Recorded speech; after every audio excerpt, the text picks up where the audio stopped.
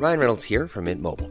With the price of just about everything going up during inflation, we thought we'd bring our prices down. So to help us, we brought in a reverse auctioneer, which is apparently a thing. Mint Mobile Unlimited Premium Wireless. How to get 30, 30, bit to get 30, bit to get 20, 20, 20, bit to get 20, 20, bit to get 15, 15, 15, 15, just $15 a month? Sold! Give it a try at mintmobile.com/switch. $45 up front for 3 months plus taxes and fees. Promo rate for new customers for limited time. Unlimited more than 40 gigabytes per month. Slows full terms at mintmobile.com. Life is full of awesome what-ifs, and some not so much, like unexpected medical costs. That's why United Healthcare provides Health Protector Guard fixed indemnity insurance plans to supplement your primary plan and help manage out-of-pocket costs. Learn more at uh1.com. If you're looking for plump lips that last, you need to know about Juvederm lip fillers. With Juvederm Volbella XC and Juvederm Ultra XC, your lip look, whether it's subtle or bold, can last up to 1 full year with optimal treatment and no additional maintenance. Find a licensed specialist and see if it's right for you at Juvederm.com today. That's JUVEDERM.com. Add fullness to lips in adults over 21 with Juvederm Volbella XC or Juvederm Ultra XC. Do not use if you have severe allergies or a history of severe allergic reactions, or if you're allergic to lidocaine or the proteins used in Juvederm. Tell your doctor if you have a history of scarring or taking medicines that decrease the body's immune response or that can prolong bleeding. Common side effects include injection site redness, swelling, pain, tenderness, firmness, lumps, bumps, bruising, discoloration, or itching. As with all fillers, there's a rare risk of unintentional injection into a blood vessel, which can cause vision abnormalities, blindness, stroke, temporary scabs, or scarring. For full, important safety information, visit Juvederm.com.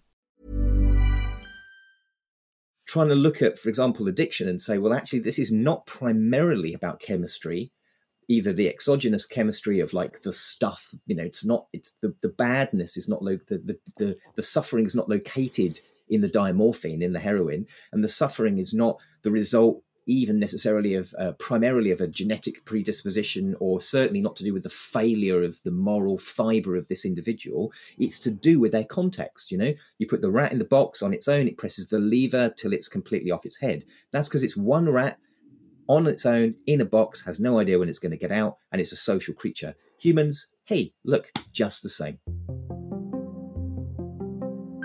The Medicine Path podcast is an ongoing exploration into the intersections of spirituality, depth psychology, and psychedelics. The Medicine Path is a wholly independent and listener-supported project, so please consider becoming a supporter at patreon.com/medicinepath or by subscribing and leaving a review on iTunes. You can find out more information at medicinepathpodcast.com. Now, here's your host, Brian James.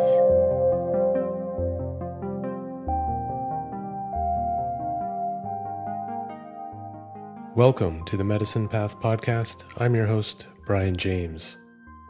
On this episode, I welcome occultist, psychonaut, and writer Julian Vayne. Julian is a British independent scholar and author with over 3 decades of experience within esoteric culture, from druidry to chaos magic, from indigenous shamanism through to Freemasonry and witchcraft. Growing up in the Britain of punk and then rave culture, Julian immersed himself in the philosophy and techniques of magic. His journey into group ritual practice began within the Western esoteric tradition when he was 16.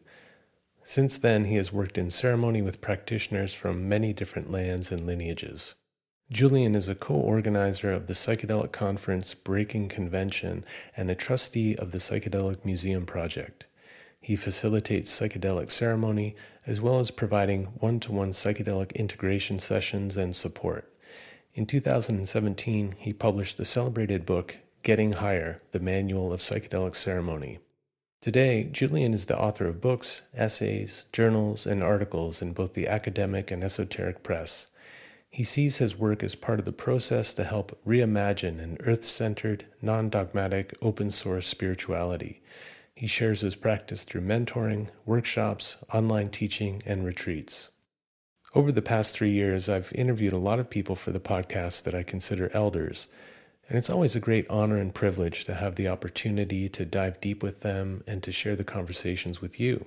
but every once in a while, I get to have a conversation with someone who's more of a colleague and fellow practitioner, and it's always a fun experience for me to engage in dialogue with someone who shares a lot of the same ideas and interests. In this conversation, Julian and I chat about a range of topics, including the current state of psychedelics, the importance of ritual, mentorship, and personal practice, and the value of restoring connection to self, community, and ecology. I hope you enjoy listening to our conversation as much as I enjoyed having it. If you want to continue the conversation, I invite you to join the Medicine Path Tribe on Patreon. For as little as $3 a month, you can get access to early release of episodes, exclusive podcast extras, yoga practice resources, and join a growing community of soul-centered artists, healers, and cultural activists. You can find out more information at patreon.com/medicinepath. Now, please sit back, relax, and enjoy this conversation with occultist, psychonaut, and writer Julian Vayne on the Medicine Path.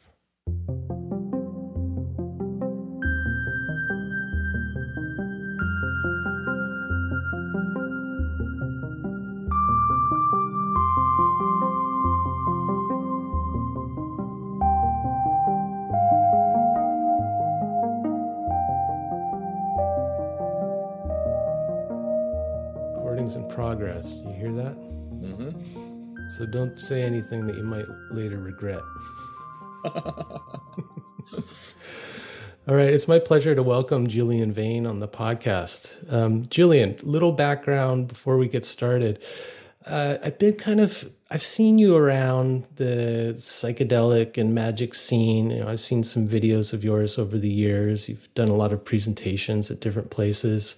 But recently you're on my friend Jason's podcast, and I really appreciated a lot of what you had to say. I appreciated that you're a fellow practitioner, so I think that gives you and I a different perspective than maybe an academic or a clinician when thinking about psychedelics and their therapeutic use. And I just thought you're one of, you're a spiritual kin. You're an interesting person who's explored a lot in your life. And I just wanted to really talk to you and dig into some interesting topics. So thanks for joining me. Brian, thank you very, very much for inviting me. It's really lovely to be here, and looking forward to unfolding an interesting conversation with you today. Great. Maybe you could start by letting us know, where in the world are you? So I'm speaking to you from North Devon. So if you visualize a map of the British Isles, the little archipelago off of the main body of continental Europe, and you visualize that map, then you've got down in the southwest corner of the island, you have Cornwall, which I guess lots of people have heard of, and then Devon is the next region up. So it's a fairly kind of rural region. I'm in a town of about, 20,000 people, something of this order. I'm within a matter of a couple of miles walk from the coast. I live in the valley with an enormous river that passes through it with a great tidal range of about 7-8 meters, something like this. And that's where my home has been for getting on for 20 years now. Sounds great. And not dissimilar from where I live here on Vancouver Island. We've got the ocean out the back door, a beautiful lake I love to swim in just down the path, and mountains on the island and coastal rainforest. So we're in natural places, which is nice. Yeah, it's really important for me. I mean, I've lived in various cities, Bristol and Brighton and Leeds, and I spend a fair amount of time when it's not being a pandemic in London. So being able to kind of come back to my home and to be able to spend time in, for want of better words, like a natural environment is really, really kind of essential. It's one of the things that I think, for me, it's a real source of spiritual nourishment to be in those spaces. Yeah, really important for my own well-being, I guess. Yeah, I'm with you. My wife and I, we tried moving back to a bigger city a couple of years ago. We got kind of priced out of the rental market here on the island at the time. And so we just decided, well, let's try Montreal for a while. It's one of the world's great cities, I think. Definitely, one of the oldest, most interesting cities in North America. a lot of great old Catholic churches and lots of arts and culture. So we moved back and we spent a couple of years there, but I realized pretty quickly on that I'd kind of outgrown the city. Like I love to visit the city and feel the creative juices and get kind of inspired that way. But really, I need to live in a more natural place for my spiritual and physical well-being these days. Exactly the same. Yeah. And it's kind of interesting. Over the past 6 months, I probably interviewed 2 or 3 people from Devon. So Martin Shaw, who's a mythologist and storyteller, and Tom Hirons, who's another storyteller type and bookmaker. So there's some kind of psychic connection happening between Vancouver Island and the British Isle.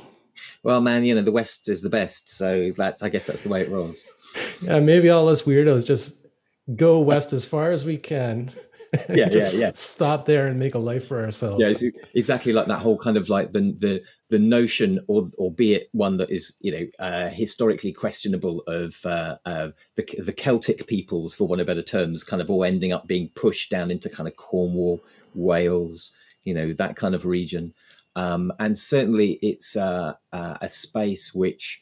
Definitely in the British Isles, and I'm sure they're in Canada as well. That it's rich with the magic of the landscape, both the magic that's been written into by our ancestors in the form of stone circles and chamber tombs and so on, and also just having access to the wide vista of the ocean. I think that's really kind of helpful. It helps me put things in perspective. There's the everyday stuff going on, emails to write, bills to pay, whatever. There's the ocean, just being the ocean, the way it's been for quite a considerable period of time. And yeah, it just kind of, I think allows me to triangulate and locate my own difficulties within this bigger vista. And they don't seem so great when I'm presented with the sea there in front of me. Yeah, definitely puts things in perspective. Mm-hmm. The sea endures. Yeah, she's seen it all pretty much. Yeah. I'm interested. It's not a question I usually ask, but I'm really interested to hear what you were like as a kid. Okay, so I mean, I was interested in magic and the occult and weird stuff from basically as long as I can remember. So I remember going to. I grew up in what's called a new town, so a town that was founded essentially after World War II as a place that people who had been bombed out of, particularly the East End of London and various other places, could be rehoused. So I grew up in this space which was on the one hand very kind of suburban, lots of new buildings and so on, but also had a very old heart. So the school that I went to was founded in 1558. Although at the time, when I went there, it was just like a standard kind of state school, nothing fancy. But I was always kind of really intrigued by magic. And I suppose I kind of, I had friends, I did stuff, hung out, whatever. But I also spent an inordinate amount of time lurking around in the library, where I managed to get hold of all kinds of entertaining texts. I think one of the most significant ones for me was a book by an author called John Simmons, who wrote a book called The Great Beast, which is the story of the first biography of Aleister Crowley. Not a terribly complimentary biography, but nevertheless one that I read and I just thought, this is amazing. This is like this dude and he's like climbing mountains and doing all this astonishing stuff, and he's really into magic and drugs and all that kind of thing.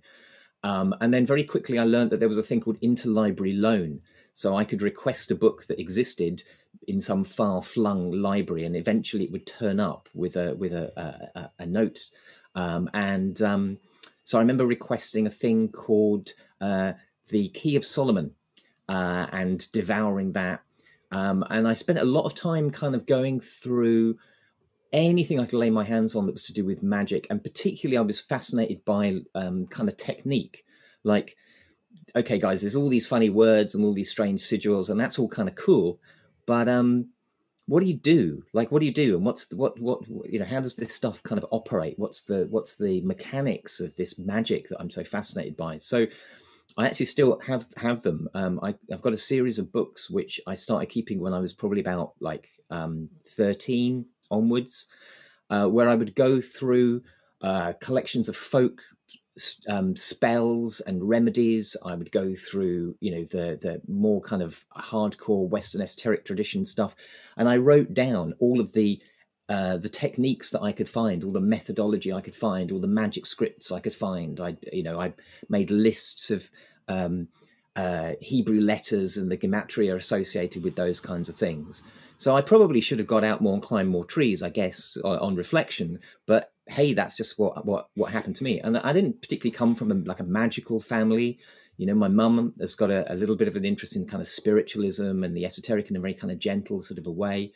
Both my parents really caring, lovely people, very happy for me to kind of do my stuff.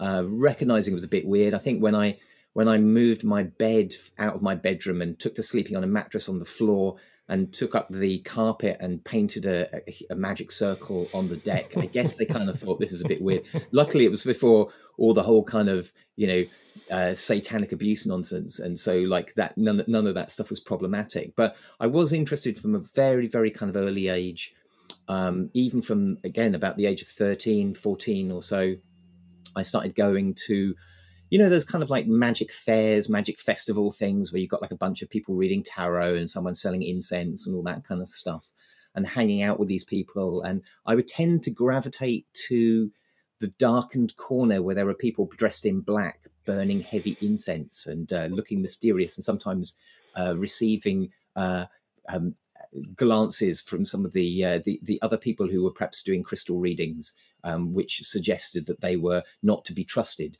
And those people I found the most fascinating. And so those are the people that I ended up hanging out with. And then when I was 16, I had the opportunity, with the consent of my parents, to join, to go and guest at a Wiccan coven, which I did. And that was amazing. And then by a really weird collection of circumstances, the second time that I went down, the second or third time that I went down for a ritual, this is to London, some stuff happened which meant that there wasn't really anyone to kind of run the ritual and to do the role of the high priest. So I ended up doing it, because I was the one that knew the material better than anyone else, which was like insane. The magical prodigy. Yeah, man, it was pretty crazy. I'm kind of like pleased now that I've kind of made it to the grand old age of 52, and I can be the sort of the graying haired dude, at the back, because I spent a long time as always the youngest member of the group and so on. But I did get an opportunity to meet all kinds of interesting and cool people. And to be involved with, I guess, the scene, the culture. I'm the kind of person I really like collaborating with other people. I really like working with other people. So working in kind of magical group contexts, working as part of community. I've written loads of books, but actually, if you look at most, something like 50% of the books that I've written are co-authored. So I really, really like kind of working with other people. So finding what felt like, however imperfectly, my community was really, really valuable, particularly for this kind of, little bespectacled kid from the suburbs, who had no lineage, no story, no reason to kind of want to do this stuff other than a really passionate interest. Yeah, I can relate. I mean, I come from a blue collar working class family. The only books in our house were, that delved into the weird were like Stephen King books. My mom was a big Stephen King fan, and she would secretly feed me the books when she was done with them, because I was a really precocious reader. And like you, I haunted the library, and I had to get my mom to write a note so that I could take out some adult books when I was 11 and 12. And going through all those old, I think they were put out by Time Life Books, but a collection of books on the occult and all the esoteric practices. I was just completely fascinated by that stuff, but it bubbled up seemingly out of nowhere. and gave me my first insight into this idea that we're born into this life with like what James Tillman refers to as the soul's code, that there's something in us that knows exactly what we're supposed to do and who we're supposed to be. I'm wondering, how you feel about that. Where do you see this stuff, this impulse toward the esoteric? Where do you think it comes from? I don't know. It's a very interesting question. The short answer is I don't know. The longer answer, I guess, is that I feel like some of those ideas from Hillman and co. And people like Viktor Frankl that are, for me, it's like the purpose, this act of making meaning in the world. We're born, and for many of us, I guess, in sort of, Euro-American kind of culture, we soon realized that life these days is structured in a way that there is no, certainly from the background I had, like overarching religious or even political kind of ideology. So we have to, we're rather like the actor all alone, in the words of Jim Morrison, thrown out on the stage. We've got to make this stuff up. We've got to figure something out. And so for me, the act of meaning making and perhaps of soul creation, soul nourishment and nurture, it just happens to be, in my case, that I identify primarily as a magician or an occultist, or none of these words are really perfect. Occultist is the one I go for. It's fairly relatively neutral in some respects, and that's just who I am. Some people, their meaning-making soul creation process expresses itself as art or as caregiving or as whatever it happens to be, and obviously, we can have different aspects of our personality and our life that kind of comes up as we go through this incarnation. But very much for me, it felt like, I don't know. I mean, if I'm being romantic about it, maybe it's a vocation. Maybe it's even some kind of reincarnatory stuff. I have no idea. I do remember kind of encountering some of the first Wiccan material that I read, and kind of having this real sense of like a resonance with this, whether that was a kind of poetic resonance or whether that was some kind of other process that's going on, I don't know. But there was a sense in which, like, this is my thing. I guess it's like people who are perhaps athletes or great sports people or whatever, that they discover the thing, and that may be purely a kind of circumstantial combination of things that lead to that discovery. Some people maybe only discover those things when they're in way advanced in their life journey. But for me, it was pretty early on. And like you, and I spoke to lots of other people. I remember talking, I think it was Richard Kaczynski that I was talking to, and he was exactly the same. It was like, there's a number of people, I think, who become interested in the esoteric at different phases of their lives, perhaps when they've gone through, I don't know, a big relationship reconfiguration or a bereavement or some other process that invites them to ask more searching questions about what does this all mean. But for me, that was pretty early on. And I started doing the practices as well, because that was the thing that really fascinated me, was that I soon realized that you can set dress this stuff with loads of different language depending on your cultural envelope, but there seemed to be some kind of underlying processes at work. And so I started doing yoga. I think from like the one esoteric book my mum had, which was like one of these yoga things that was like on the TV in the 70s, like learn to do yoga. Here's some pictures of people. So I kind of started working through that when I was about, maybe 10, something of this order, and kind of getting into that. And that's a practice that stayed with me, for the next, 40 years, basically. And meditation practices. I'd find something in the book and I'd try it out as far as I was able, because it's like I kind of figured that a lot of this kind of occult stuff kind of said, well, you can study and you can learn, but fundamentally it's about like the practice. It's about like a doing, and that, I guess, was one of the things that really interested me when I started kind of hearing about things like chaos magic. As a style, and although I didn't kind of get involved in practitioners who were working in that way for quite some time, the notion that you could find these underlying structures or technologies and that what mattered most was applying these, exploring them for yourself. That kind of Gnostic idea that, like, you know, magic is not about some dude telling you a bunch of, this is how it is, Brian, this is how it works, you know, this is the way, the truth, and the light. It's like, no, dude, fundamentally, you've got to do the stuff, you've got to evaluate it for yourself. Yes, you do that within a peer group setting, within a Sangha, within a community. You've got to have that. You've got to have points of triangulation and bouncing back, and people telling you, no, you've definitely gone too far now. You need to rein this back in and do something else. But really, it's about the doing. And that's the thing that I found most, really inspiring, and that I could do it, you know, like meditation ain't no supplies necessary for the basic vanilla flavor, you know, just got to have somewhere to sit, pretty much. That's it, you know. So it was very accessible as a child for me. And I think I remember doing my first kind of big ritual. I know exactly when it was. I was 15, and it was Halloween, and I did a big kind of invocation to Set, because Set was like, you know, cool and dark side and amazing and like all this kind of thing, and did this big ritual, nearly burnt down the house, but that's another story. But yeah, it was amazing. I could do this stuff, I could practice this stuff, and I could explore it, and that was the thing that really fascinated me and fired me up. Yeah, same for me too. I mean, I was always interested in kind of reading about the history of things, and I loved kind of the kind of mystical journey autobiography, where it's like part travelogue, part mystical adventure. I always loved that kind of stuff.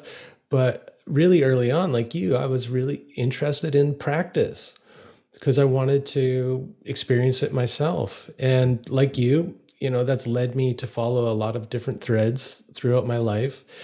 Yoga, shamanism, psychedelics, psychology, even I would put in there. And, now that I'm in my mid 40s, been doing this for a while, I'm most interested in what is the kind of commonality between these things. Because I think at their essence, they're all getting to a similar thing. And I'm really curious if you've also found that, like, do you think that there's a common element to all these varied practices? I think that there are several strands that we could pull out. I think one is the relationship with the fact that we're embodied beings. So if you think of something like a banishing ritual, like the lesser banishing ritual, the pentagram, or the variants that have flowed from that Golden Dawn ritual, the Gnostic pentagram ritual, and so on. Fundamentally, what those are about is they're about up, down, forward, back, right, and left. Yeah, so they're orientation exercises. So that banishing ritual is a way of orientating ourselves in space. I often say if we were starfish, we'd have different banishing rituals. We'd have like ones based on 5 or 10 or whatever. So part of it is to do with the body. And if we look at things like even psychology, there's a way, we might, for example, read the unconscious as the body in some sense, our interoceptive ability, the fact that you and I are having this conversation, we're not having to worry about respiration or peristalsis or the circulatory system or anything. It's all just happening. So we can think of the body as a really important kind of location for this stuff. And when we talk about the body, and of course we have this problematic stuff in our language about like body and mind, like these are two separate things, which is completely crazy talk. But when we think about the mind, we think about this. We've got this idea of the imagination, and for me, I like to kind of summarize at least one important element of magic as being magic is the technology of the imagination. So it's a way of skillfully deploying the imagination to create changes internally and externally. So we use our capacity to imagine things to make these alterations in physical body structure through technique, connected breath, holotropic breath work, for example. And we can use our skill and the knowledge that we can acquire either through personal experiment or we can learn from others to skillfully alter the way things work in the inner and outer world. So, for example, we know that when we're stressed, we breathe fast, we breathe high in the chest and so on. And we also know that, or we may know, and we may be told or reminded that actually, if we want to kind of chill out and relax and come down a notch to deal with whatever's going on, the best strategy is to slow and deepen our breath.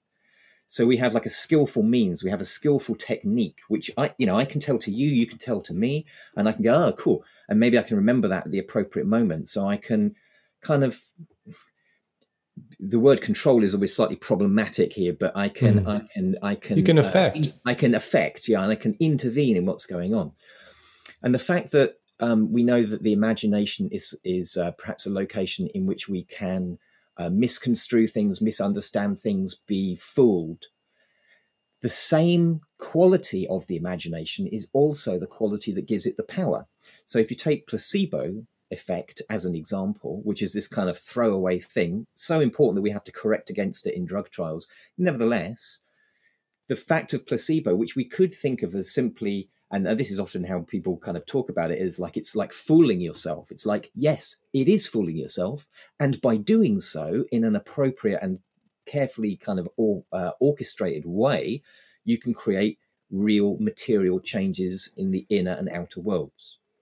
So we can use the slippery nature of the imagination. We can use the remarkable capacity that we have with our cognition to take that malleable kind of quality and do really important, useful, and beneficial things with it. We take shamanism, for example. Mm-hmm. Okay, so I lie down. I'm the patient. Something's going on for me. Maybe I have a psychedelic in me, maybe I don't, maybe you do, maybe you're the shaman, you're the facilitator, whatever words we want to use. And you pull something out of me. Yeah, you use the smoke, you use the feathers, like whatever trappings are going on, and something is removed from me. Now, it doesn't matter about the kind of the ontological reality or otherwise of the thing that is removed. The thing in the imaginal space is happening, and that can lead to healing, unblocking of creative possibility, deeper knowledge about ourselves and our relationship with the world, all of that kind of stuff.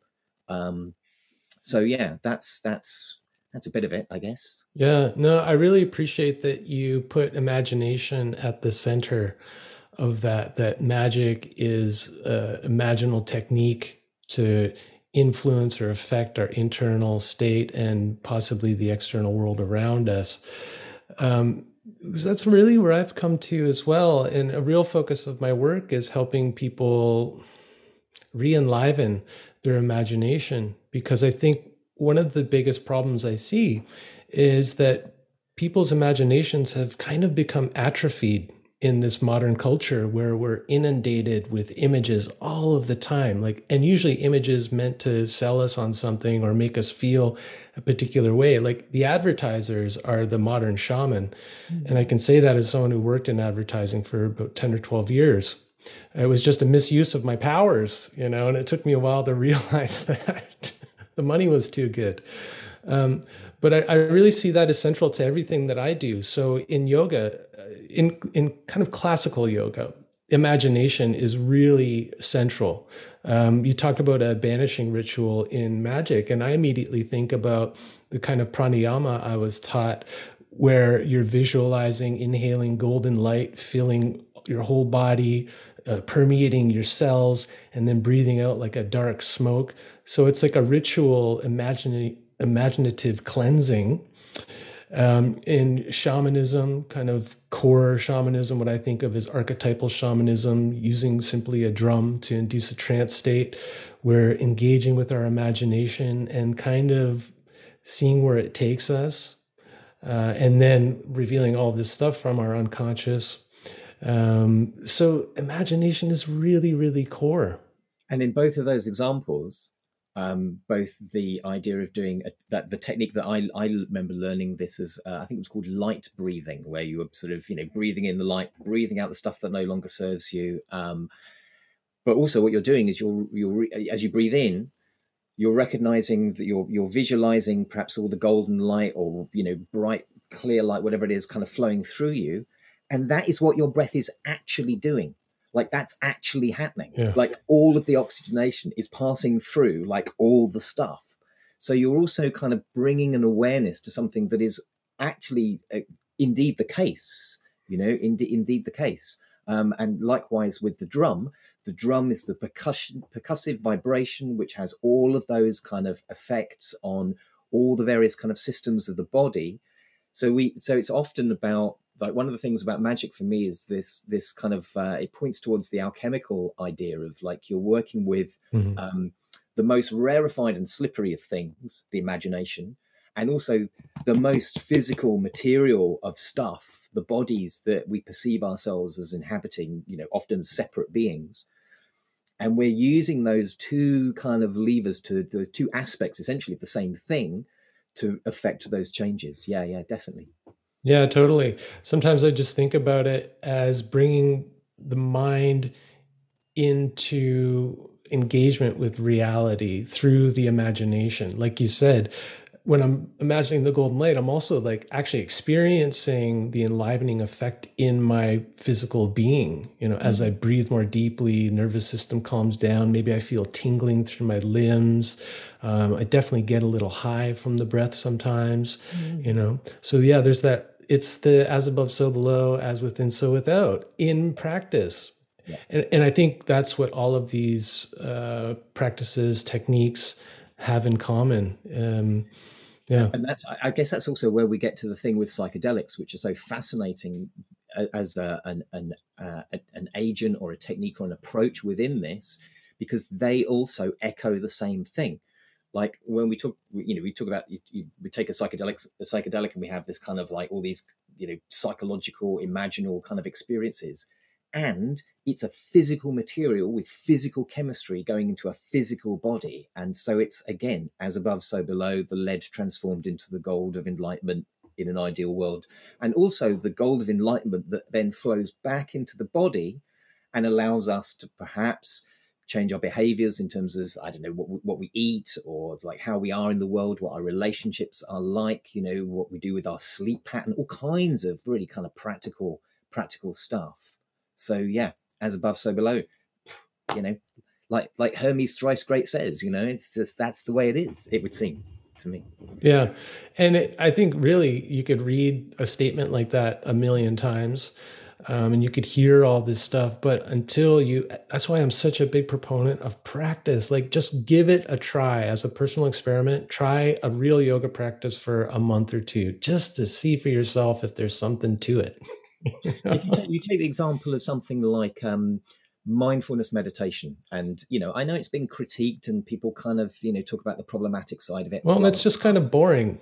Yeah, well, that's part of the challenge and the entertainment of it, the vanilla flavor. But there you go. Like, you do 20 minutes of mindfulness for 6 weeks every day, you can see the difference in an fMRI scanner between the brain at the beginning and the brain at the end of the process. You can see the difference in the relationship between the amygdala and the hippocampus. And like, it's a thing. Like so the internal imaginal process has these material reflections in the physical substrate of the brain, in the same way that when we have psychedelics and they provide us with these new insights at the physical level of the brain, what's happening is that the default mode network is being turned down, and all these other pieces of connectivity and these novelties and is emerging, and these new neuronal connections exist in the hardware, if you like, or the wetware. And that arises into awareness as, I see it differently now. I get it. It's like, I see another way of seeing through this problem, or I have a new way to sit with, the trauma that perhaps I've experienced. The trauma doesn't go away, but there's a new meta level that kind of comes in that allows us to deal with that in a better way. And I think even more than the kind of neural connections that may be made is something of the transcendent experience that puts its ego in its right place. And my yoga guru would always say, you got to make the heart the boss and the mind its dutiful servant. And it kind of inverts the kind of modern Western hierarchical structure, where it puts the mind first. And, even kind of getting the term wrong when we talk about psychedelics, it was always translated as manifesting the mind, but it means manifesting the soul or revealing the soul. we're so mind centric that it's like all about mind. And, Michael Pollan's book, Change Your Mind, and it's all about the mind. Well, I think the mind changes when it realizes that it's not the only occupant of this meat body. and maybe it's not even primary. And we certainly notice that, don't we? I mean, we certainly notice that in terms of when we do body work or body mind work, and we do yoga, qigong, any of these kind of practices. I mean, I do some work for the National Health Service, and I do kind of sessions which they're not billed as magic at all. They're billed as well-being, right? And a lot of the techniques are basically the same kind of stuff. And one of the things I do with people at the beginning of the session is I say, stand up, feel how your body feels, feel how your mind feels, feel how you feel, like the whole of you. Right, now do a little bit of stretching. Now recalibrate that again. How do you feel? Is it any better? Is it any different? Okay, so now we do some other practices, and we kind of stop, as we go through this and just go, oh, how is it now? How is it now? How is it now? And I think that over the course of the next few years, we're going to see a real development of interest in the way that of starting to really see ourselves again away from this kind of Descartesian idea of there's the soul, and then there's the pineal gland, and I don't know, some magic thread that connects this stuff together. Who knows? We'll see a lot more emphasis on the inhabited body. I really like things like the philosophy and the writing that comes out of phenomenology, which is all about that kind of embodied experience, really, really important stuff. When we look at psychedelics, we, as you absolutely completely correctly say, we talk about the mind an awful lot. But I suspect over the next few years, we'll start to see, oh, that's what it does to the flora in the gut. Oh, so that's what it does to the fascia tissue. Oh, so that's how it works. And I think there's a lot of interesting work. I saw some work on sort of deep analysis of the vagus nerve, for instance, this remarkable structure that rather like the serpent of wisdom in the Kabbalah, seems to kind of like touch in on almost every kind of structure in the body. Yeah, I call it the information superhighway of the body. Exactly. So and starting to collapse down this thing about like mind and body. So we talk about body mind or whatever language is going to emerge. That's going to be really, really crucial, especially as we go through this kind of, the experience of the pandemic, people realizing that the relationship between, what we call mind and body, it is essentially the same thing. There is our experience of being in the world, as the phenomenologists would call it, and that's what we ultimately need to be talking about. And then when we address these things in terms of, say, a therapeutic modality, I suspect that what we will find over the next few years some really interesting stuff, which is just bubbling up now about body work and psychedelics. So for example, we know that people who have a dissociative disorder, we're going to medicalize it.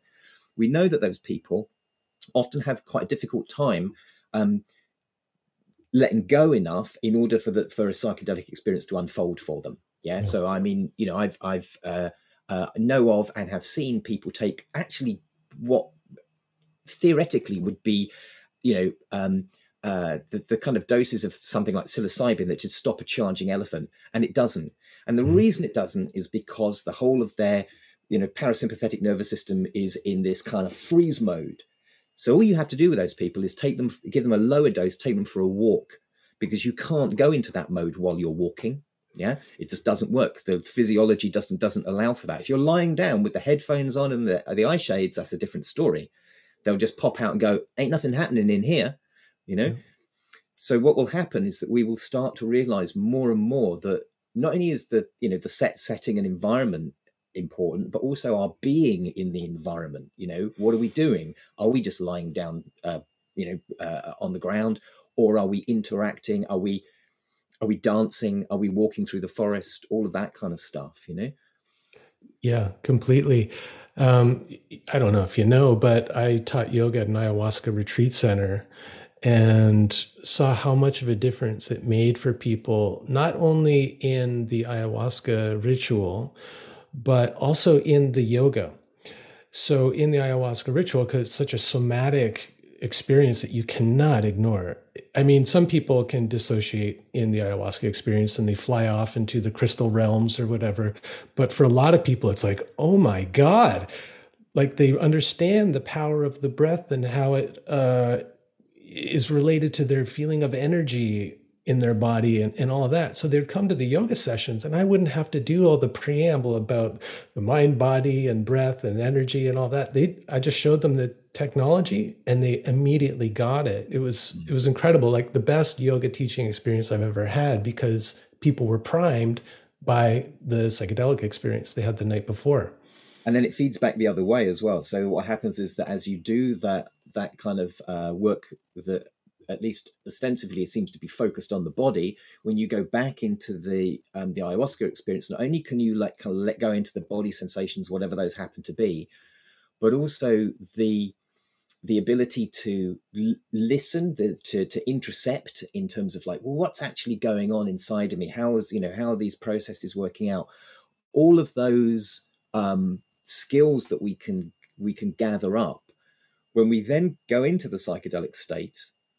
We can deploy some of those, or we can utilize some of those things. So it's exactly like here I am, the acid's kicking in. I'm starting to get quite nervous. That I seem to have taken more than I expected. I'm breathing higher and faster. Oh, I know.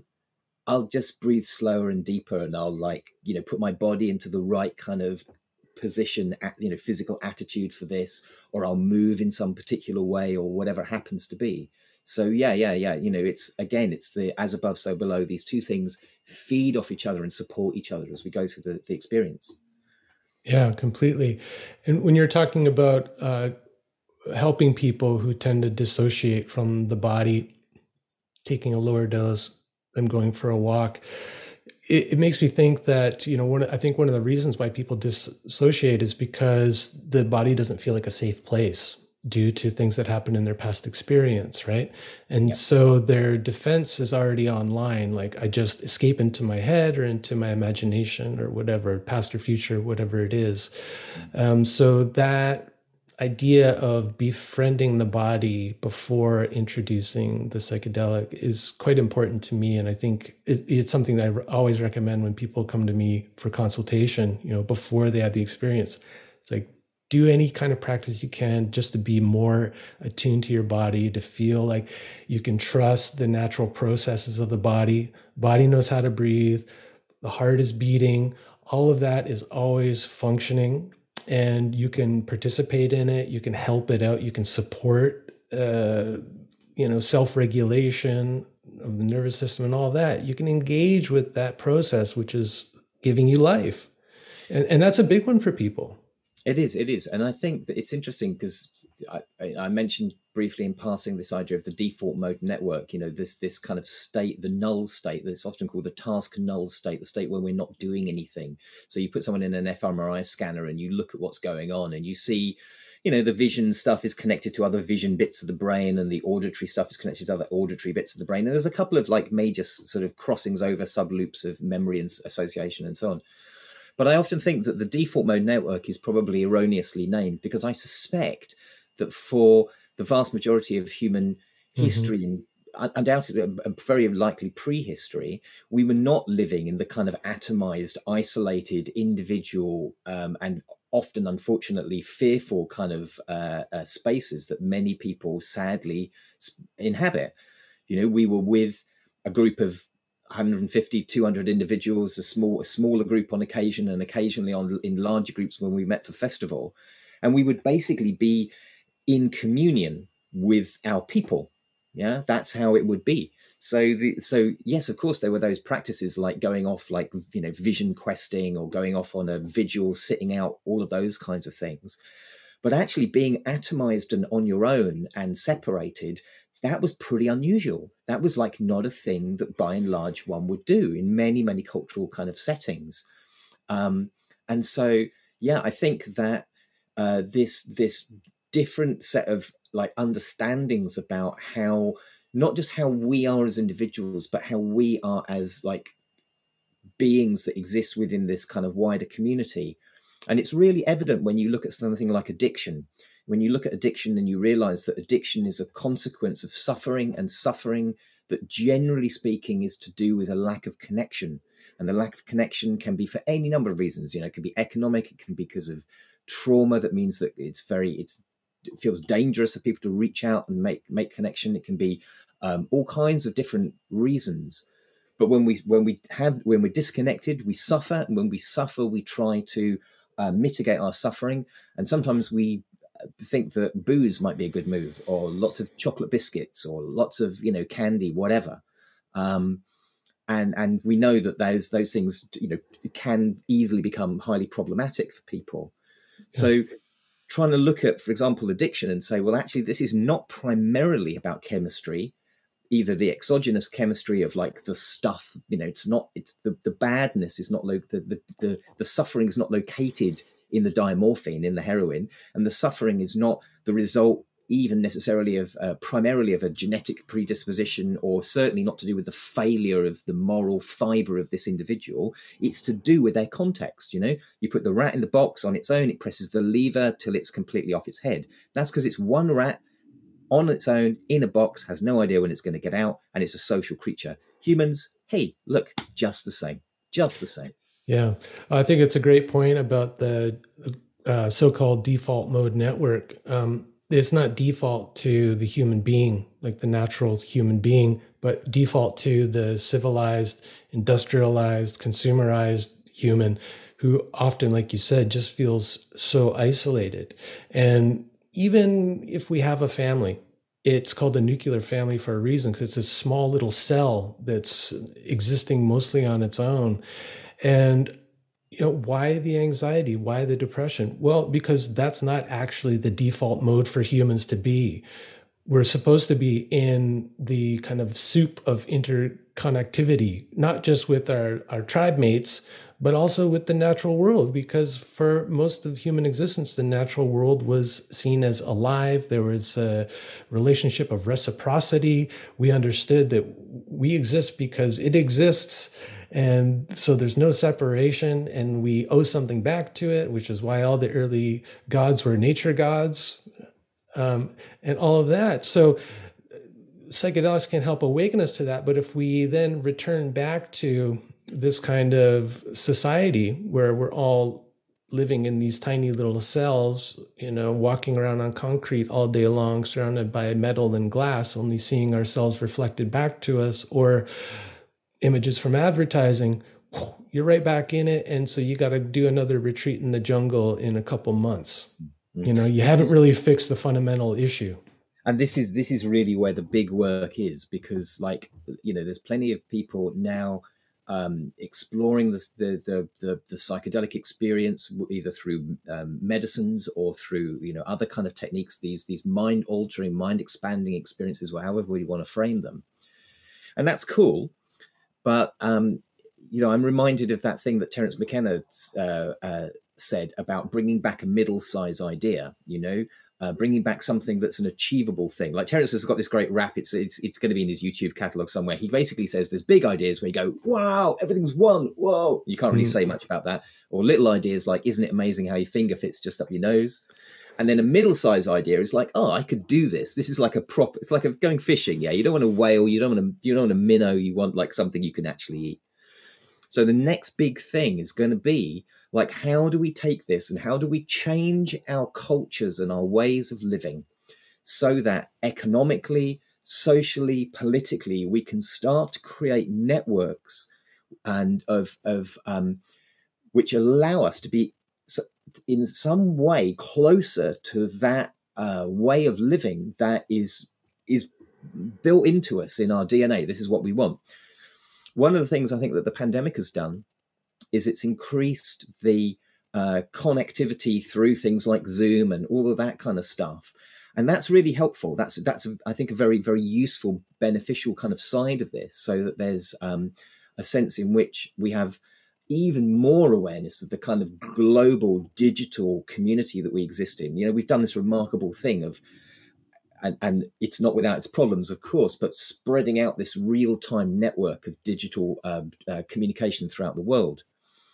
But we also need to think about like how we do our shopping, how we go to the store, like where do we live? You know, how many people live in the same building? What's going to happen to us when we die? Who are our caregivers when we're old? All of this kind of stuff. This is where I think that there will be, I hope, in the next, you know, over the course of the next decades, the emergence of new ways of living. You know, when acid first started happening in actually all the way across the world, but especially in, say, North America, there was this great kind of like back to the land movement. Hey guys, let's all go off and set up a farm somewhere. And that worked, you know, to a greater or lesser degree. But the point I think about it was there was a desire to transform this experience, which is in some respects primarily internal, into an inhabited reality. And so the great work, the real challenge, the middle-size idea is going to be like, okay, so how can we do this? And there will be, I hope, many, many different strategies to do that. And they will vary across, you know, time and different communities and so on. But this is probably one of the things that we really should be focusing our attention on. And we should all, I think, be thinking about like, just how we can change those things a little. You know, even if it's just to the extent of one of the things that I think the pandemic did, certainly in this country, and I guess it happened elsewhere, is because lots of people were, you know, in their homes, they got to know their neighbors a little better. They got to know, like, you know, the old dude down at the corner who might need to go to the store for this person, you know, because otherwise they're not going to get any food. And like, you know, most human beings, social creatures, we want to reach out, we want to help. So we can build on that. And I hope that we're able to do that in a good way. Mm. Yeah, no, I really appreciate that. You know, when I published my last book, Yoga and Plant Medicine, it was in 2019, so pre-pandemic. And I was able to go on a little self-funded book tour across Canada, and I made it down to New York. And so I was meeting with groups who were often organized by the local psychedelic society, which I love that kind of grassroots movement that's happening all over North America, and I think in the UK too, at least. And, you know, what was kind of like the topic of conversation was this psychedelic renaissance that was happening, and a lot of excitement about the therapeutic use of psychedelics and the kind of mainstreaming of it and all of that. And what kind of came to me as I met with a couple of these groups was, and it was something that I talked about with everyone, but if this is indeed a renaissance, so a rebirth, we have to think about what kind of culture or environment this new thing is being born into. Because if we think biologically, the culture in which an organism grows up in, we know how much it affects what it then becomes. And so if we stick with the metaphor of the psychedelic renaissance coming through the mainstreaming and therapeutic use of it, if we don't pay attention to the kind of culture that it's emerging into, we're going to end up with a kind of monster, I think, or at least something that is really dysfunctional, because the culture at large is dysfunctional. And I can say that, you know, the whole Western culture pretty much, which has now gone global thanks to a lot of the technology you mentioned before. It's kind of this monoculture that is taking over the world, which is really sad. But, you know, so that's kind of like my warning is like, let's really pay attention to what it's emerging into. And we're already seeing now a lot of the kind of corporate players coming into it. Everyone's trying to rush to market here in Canada, in the US, because things are starting to open up legally. And what I've been kind of encouraging people to do is just kind of slow down and think about how we're bringing psychedelics into the clinical environment. Are there things that we can learn from indigenous and even more modern neo-shamanic practitioners and traditions? Because the way it stands now, the clinical setting, the kind of mode of treatment, I think is missing quite a lot, which actually enacts or enables or catalyzes the healing process. Like it's actually some things I think are essential that are not in these kind of current clinical modes. So I've done some writing on this too recently, And I'm curious, someone like yourself, who's also a practitioner, has experience with other kinds of rituals. Is there anything that you think is missing from the kind of current model for therapeutic treatment with psychedelics? I think, it's a really interesting and valuable point. I think that there's several ways to look at that. I mean, one is to do with accessibility. So one of the movements that I've been incredibly pleased to see flourishing in North America has been things like the legalized nature movements, and the movements to ensure that, as we perfectly reasonably understand that our medical professionals should have access to these medicines because they are valuable, that we also need to recognize that they are valuable not only as medicine in the clinical sense, but that they should be in some way or other accessible more broadly, so that it's not only clinicians who get to have the keys to the kingdom, right? So that's like one of the first things for me was like, okay, I'm,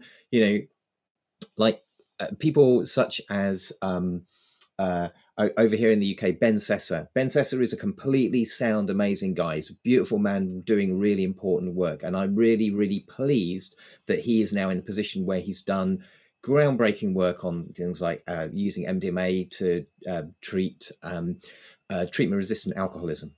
And I also know that MDMA, and he would, Ben and many others would acknowledge this, but MDMA is incredibly safe, particularly given the fact that we take it often under the worst possible circumstances. That is to say, it's in the criminalized culture with no control over dosage or purity or any of this kind of stuff. But that it's also a perfectly reasonable thing for people to go out and dance and rave and have a beautiful time with their friends. And that can be thought of as healing, or it can be thought of as a valuable thing for us to have access to in our lives, So I wouldn't want to see the psychedelics become purely seen as a medicine in the kind of the Western sense that gets used. I think in fairness to a lot of those kind of clinicians, a lot of those people who are actually kind of working with the material, with clients or with patients, a lot of those people are really aware of this, I remember talking to Professor Torsten Passy, who wrote the book, The Science of Microdosing Psychedelics, and talking to him about a conference that he went to in Hamburg, I think it was Hamburg or Berlin, something like this, and how the big presentation that all the clinicians wanted to go to was essentially something along the lines of, doesn't matter how we fix people up, if we slot them back into the matrix and it looks like it does, there's no point. There's no point. So there was this big kind of discussion with all these, high level kind of professionals, all these psychotherapists and psychologists and psychiatrists and so on, saying there is no point fixing people up, so we just put them back on the battlefield. Like, why are we doing this? We've got to have like more systemic ways of dealing with this as a culture. We have to look at things like, if we look at something like resource use, and we look at about, how much stuff have we got? How much power, how much money have we got? We know that anyone who's ever baked a cherry cake knows that inevitably, just because of mathematics, some people will get more cherries in their slice than other people will get in their slice of cake. That's just how things group together. And in capitalism, what happens is that money tends to gravitate towards more money. So one of the issues here is like, okay, we have a model of taxation. Maybe there are other models out there too. How do we ensure that we have a what feels to as many people as possible as an equitable way of distributing resource? We know that this is like a thing. So we have to work on those kind of models. And it's an incredibly difficult thing to do because it's such a big system.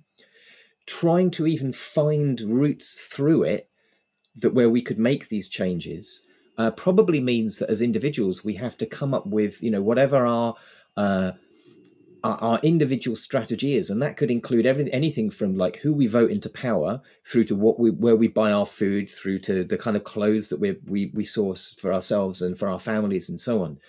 So it's not a question of there being like for me one great answer. I think the thing is that the psychedelic experience kind of suggests to me that multiplicity of approach is probably the way forward. And we probably need to resist the creation of monopolizing structures. Even if we go back to the ancient world and we look at the Temple of Eleusis that existed for over 1,000 years, one of the downfalls of Eleusis was that they had a monopoly on the psychedelic, as far as we can tell. Pretty much, there's a couple of suggestions as to. I think the mystery migrated. There's definitely evidence for that. Yeah, I mean, but I think the thing about it is that this was the kind of. I think it's fairly certain. I'm personally fairly convinced that this was the psychedelic heart of like the ancient world. It was the primary mystery and so on. But it was only one place, and I think that just like with the whole thing about psychedelic medicine, I would like to see clinicians being able to use this stuff, and I would like to see whether it's like going right the way back to Politics of Ecstasy by Timothy Leary, where he talks about a licensing model. You got a car. It's a dangerous thing. You need a license. You need to know how to use this stuff. You got acid. It's a dangerous thing. You need a license. Maybe there's a model like that out there. I don't know. But I think definitely we need to ensure that we don't get a situation where the moksha medicine becomes the Soma of Brave New World. That much is evident, Yeah. And it is entirely feasible, particularly within the capitalist culture, which has, not because of any great conspiracy, but because of an emergent property of it, it's atomized us so that it can then sell us back things that apparently are going to make us feel better when actually we're just disconnected from each other and our material world. And I felt that very keenly. I remember in 2019 when I was a participant on a psilocybin trial in London, the people who ran the session were amazing, absolutely amazing. This was the prequel before they started working with people with treatment-resistant depression, which they're now doing.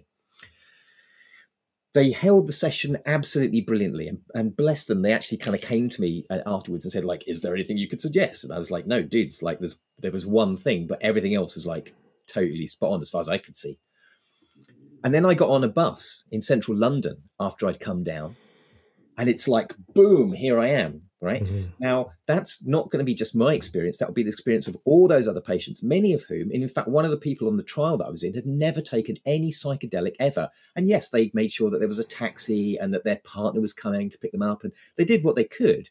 But nevertheless, stepping out into January nighttime London with all of its noise and all of its stuff, it's like, okay, so we really need to think about this. We need to think about this because, like Torsten Passy and his colleagues were saying, if we heal people and then we just plug them straight back in and they find themselves again a rat in a box on their own, we'll just have the same story again. And that's, I guess, why those of us who are in a reasonably privileged and empowered position, that's why we have to really start kind of coming up with some strategies for this, and that's everything: how we do our architecture, how we raise our children, how we do teaching. I do a lot of work in kind of educational settings, and the way that we group our young people by year of manufacture, and then we teach them a whole bunch of stuff, much of which is utterly irrelevant and pointless, some of which is I mean, kids in the British Isles get to learn about World War II and the Nazis at least twice, if not 3 times, between the ages of 5 and 16. So it's we teach about that, but we don't teach about things like how in World War I, the war nearly came to an end in 1914 because 2/3 of the people who were on opposing sides ended up playing football and hanging out with each other. We don't teach that. And that's interesting. Mm-hmm. So I think that there needs to be also a shift in emphasis in terms of we have to be able to imagine our utopia. We have to be able to focus our attention on the good. We have to be able to see where these positive changes may be made, because it's like placebo or like the nocebo process. If we continuously tell us these messages about how we're bad and we're fallen and it's all falling apart, yeah, man, there's stuff to be done. That for certain is sure. But we also have to have a vision, and we have to try and to find these middle-sized ideas which we can use to actually accomplish our vision in some sense. And I haven't got a straightforward and glib answer to that. It's a work in progress, and there will be many, many approaches and there will be many failures. But if I look at the story of things like the Whole Earth Catalog, the Back to the Land movement in America in the kind of 1960s, 70s, and so on, I can see in that people attempting to live out, however imperfectly and in however flawed a manner, the vision that they had from their experiences of taking LSD. And I can see with the free party scene that existed in the British Isles, and even some of the outlaw parties that are happening now, people wanting to gather together to dance because of what happened with what's sometimes called the second summer of love in like 88, 89, something like this in the British Isles. Like, we have to find these ways to kind of come together, not just in the psychedelic state, but in kind of other ways too. And this is happening, people are looking at like conflict resolution with like, using things like ayahuasca and using other psychedelics between warring tribes, let's call them, and this is really, really important and vital work. So I haven't got a simple answer to that one, Brian, but I think maybe that fleshes out some kind of the content about where we might go. Yeah. Well, I appreciate that you talk about the importance of the context in which we're trying to do the healing work. There's a couple of basic assumptions in there, though, that raise little yellow flags for me. I guess the first is that we're still stuck in this idea that the problem is in you and me and not in the world, first of all. So I want to hear the mainstream medical, whoever, authorities, doctors on the ground, just speaking more about that. And I know one of my mentors, Gabor Mate, his next book is kind of all about that. And he's got a great platform and people listen to him. So I'm hoping that starts to expand the conversation in that area. Because that was something that James Hillman came to toward the end of his life too. And he was talking about that a lot. That was the main focus of his lectures in the 90s and early 2000s, I think, was the nature of our cities and bringing more beauty, more public space, more opportunity for communitas into the cities we live in as a really kind of easy way to begin. Get the architects and city planners on board. Let's take them to the jungle. It's completely right. It's completely right, and it's a very, very well made and very essential point. Like I joke to people and say, look, if you haven't got anxiety, depression in this part of the early 21st century, you're not paying attention. Like, of course, like why would you not have it? Why the ice caps are melting? The species, destruction of species. Huge economic inequality, like abuse, all kinds of stuff going on. I think it's important, though, to be able to kind of keep a vision of what may be possible and may be possible for all of us. And then we just do the little things we can do. Like I work in a gallery, and round the gallery, we've got like we've got a gardener who's paid for by the local community. And we're getting our gardener to plant food people can just take away, and plants that we're going to use to do dyeings of tablecloths. And the tablecloths are going to be put together by people from a women's refuge. And there's a whole bunch of other kind of like target groups who we know have had a really hard time over the last year. We're working with those people and we're going to throw a feast. That's what we're going to do. And it's only a tiny thing. Yeah, it's only a tiny thing. But it means that there's a bunch of people, people who've been abused, people who are homeless, people, really kind of, I work with things like, there's a group of young carers that I work with. So kids who are looking after like their parents and even grandparents who are unwell. So we get those kids in and we do some art with them and we give them an opportunity to do something really good. And we do like quality stuff as well. This isn't just like, hey, here's some paper, do a drawing. This is like, we get good artists to come in.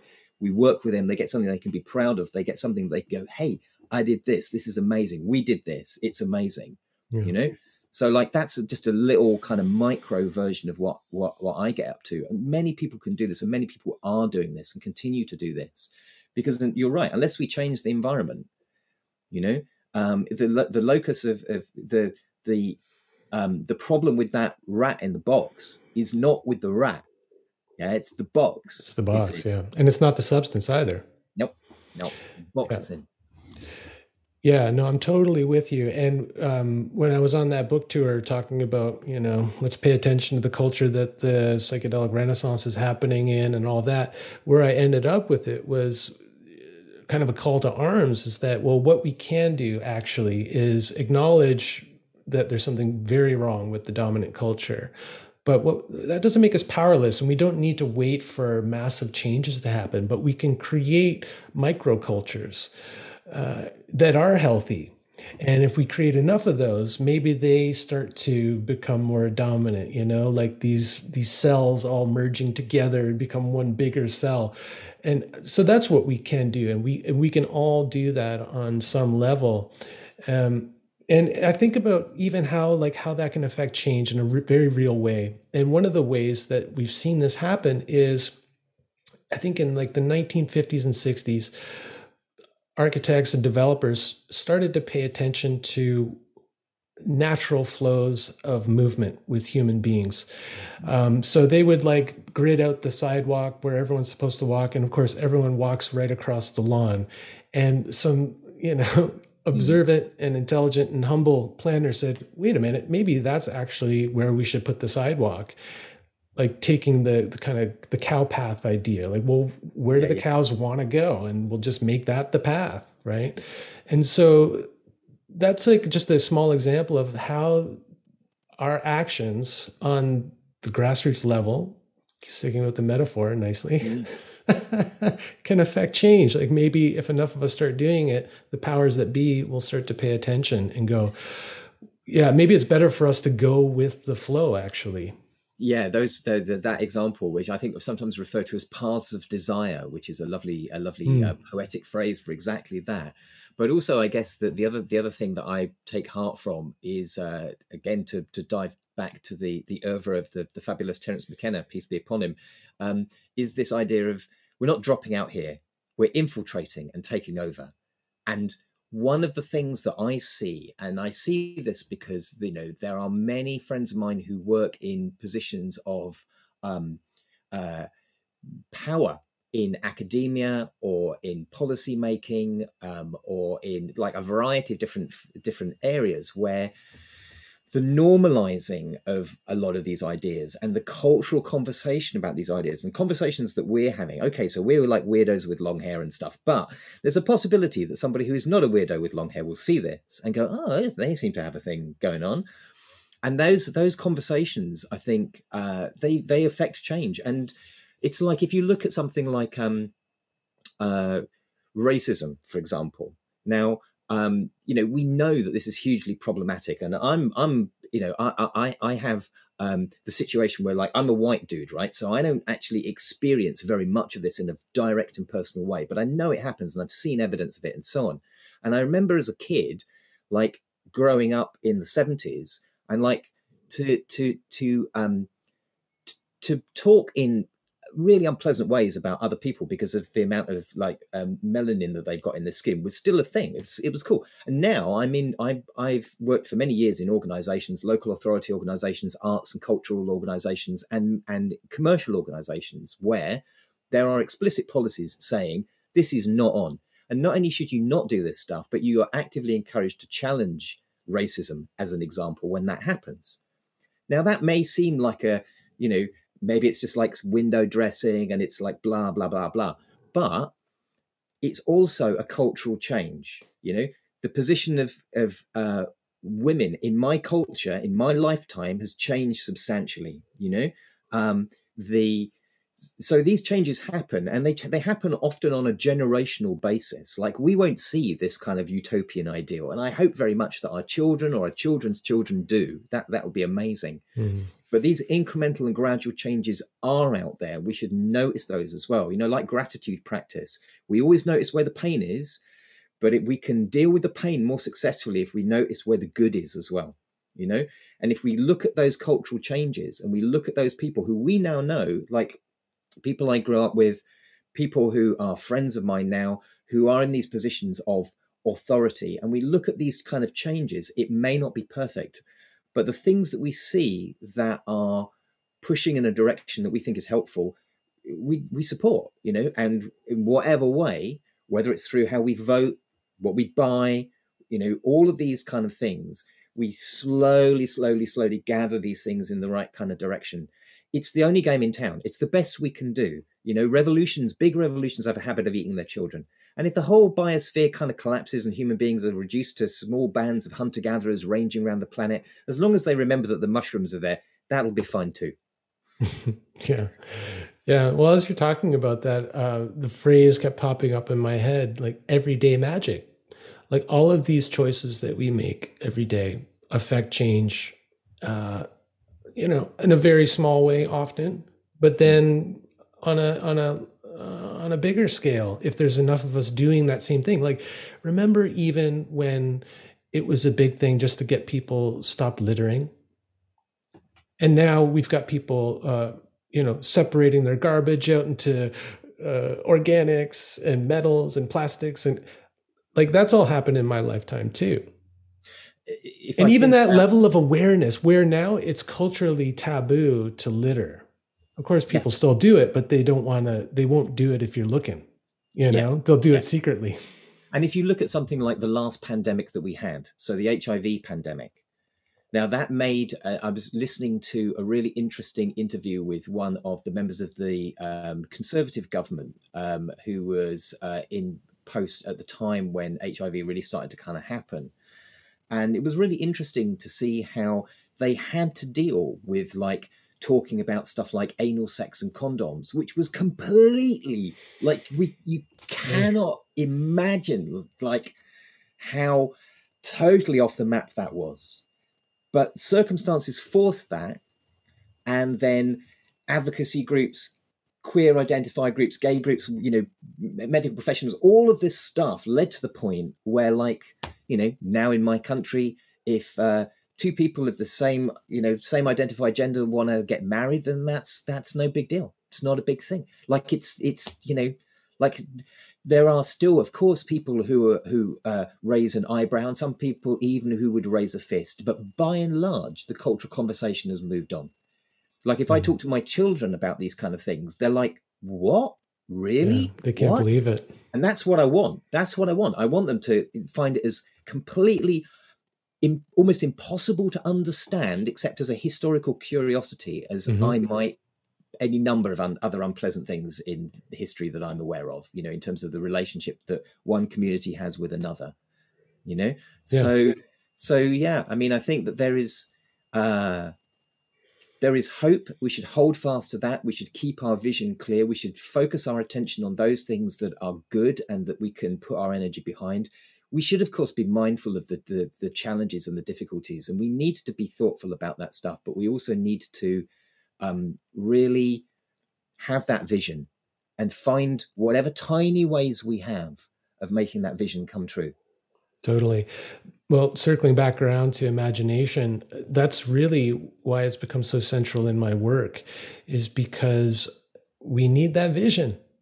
And without imagination, you can only have a received vision from someone else, a secondhand vision.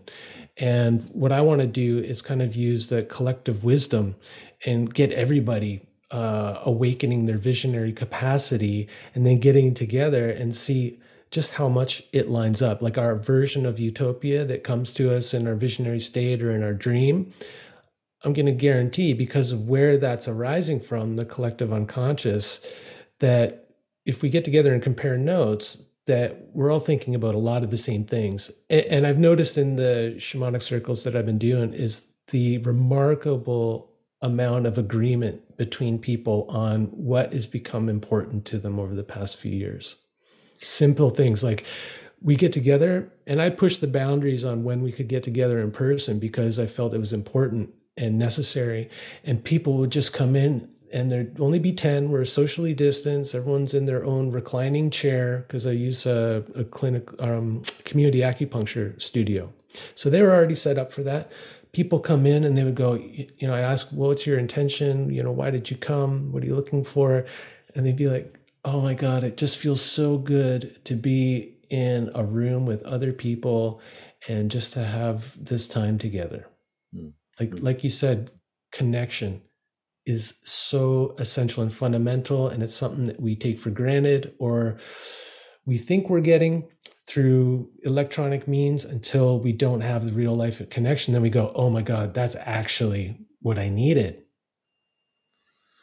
At its best, let's hope enchant for, pray for the idea that as we come through the pandemic and as we come out of that, I hope, and as people start to make those physical connections, if we can be doing our own kind of personal work, if we can be doing our body work, meditation, whatever it is, so that we can have the capacity to deal with something that is undoubtedly going to be challenging, and we can deal with all of the differences and strange similarity of the stories that we encounter, then we can remember how being in communion with other people is really what it's all about, you know? And maybe with such a time of enforced isolation for many people, that as we come back into that, we can really revel and enjoy and really notice how important and beautiful this is, you know? Oh man, I'm so with you. Let's make that the focus of our prayers, songs, chants. Yeah, you know, I know you're a tarot guy too, right? So sometimes I pull a card before a conversation, and usually I don't share it. But the way that our conversation has gone, I can't help but to share this one with you. What we got? So I pulled the sun card. Hey. Right? Do you want to talk about this card for people who can't see it? Okay, so we've got there the sun. Beautiful, beautiful. So the classic image of two people, usually two children, standing maybe inside a walled garden, maybe outside the wall of the city, with this beautiful sunshine coming down them. These children playing together, these people being together in the warmth and the opening of the light. Yeah, that's the sun. That's the image we're talking about, right?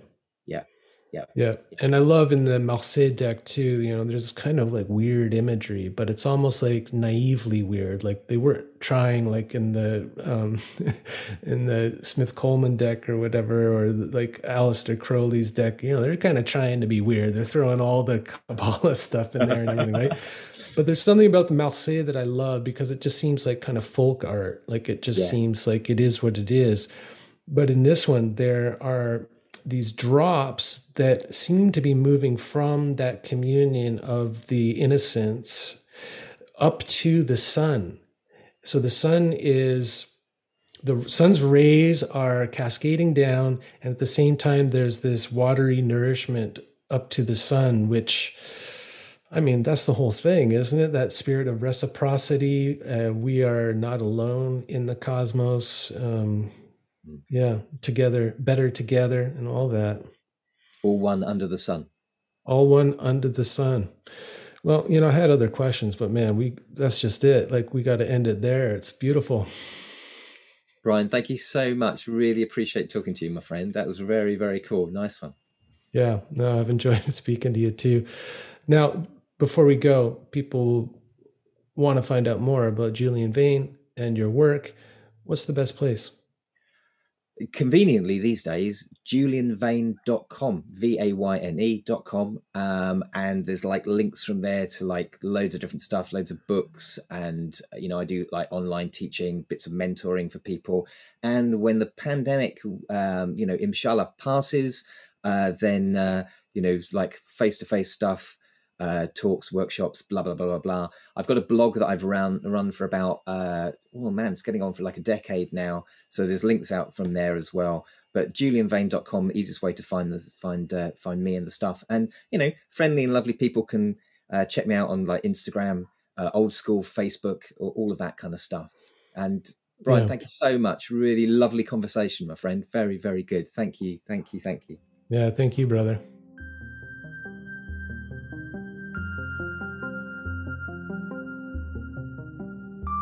The Medicine Path is produced by Brian James on unceded Coast Salish territory, Vancouver Island, Canada. For more information, visit brianjames.ca. Music by Olive Artizoni, aka Greenhouse. Join the Medicine Path tribe and gain early access to episodes and the full podcast archives at patreon.com/medicinepath. May the road rise up to meet you. May the wind be always at your back. May the sun shine warm upon your face. May the rain fall soft upon your fields. Until the next time we meet on the Medicine Path.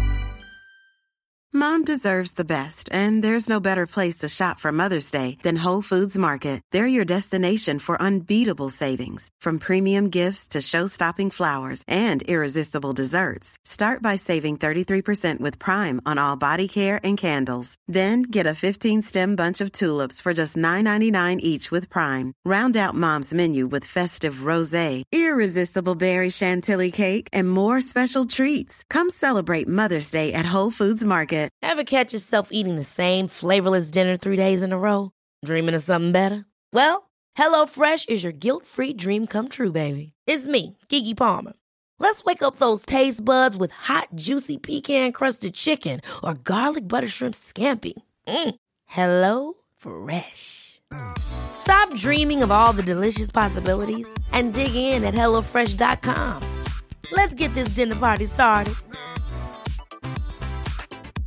Mom deserves the best, and there's no better place to shop for Mother's Day than Whole Foods Market. They're your destination for unbeatable savings, from premium gifts to show-stopping flowers and irresistible desserts. Start by saving 33% with Prime on all body care and candles. Then get a 15-stem bunch of tulips for just $9.99 each with Prime. Round out Mom's menu with festive rosé, irresistible berry chantilly cake, and more special treats. Come celebrate Mother's Day at Whole Foods Market.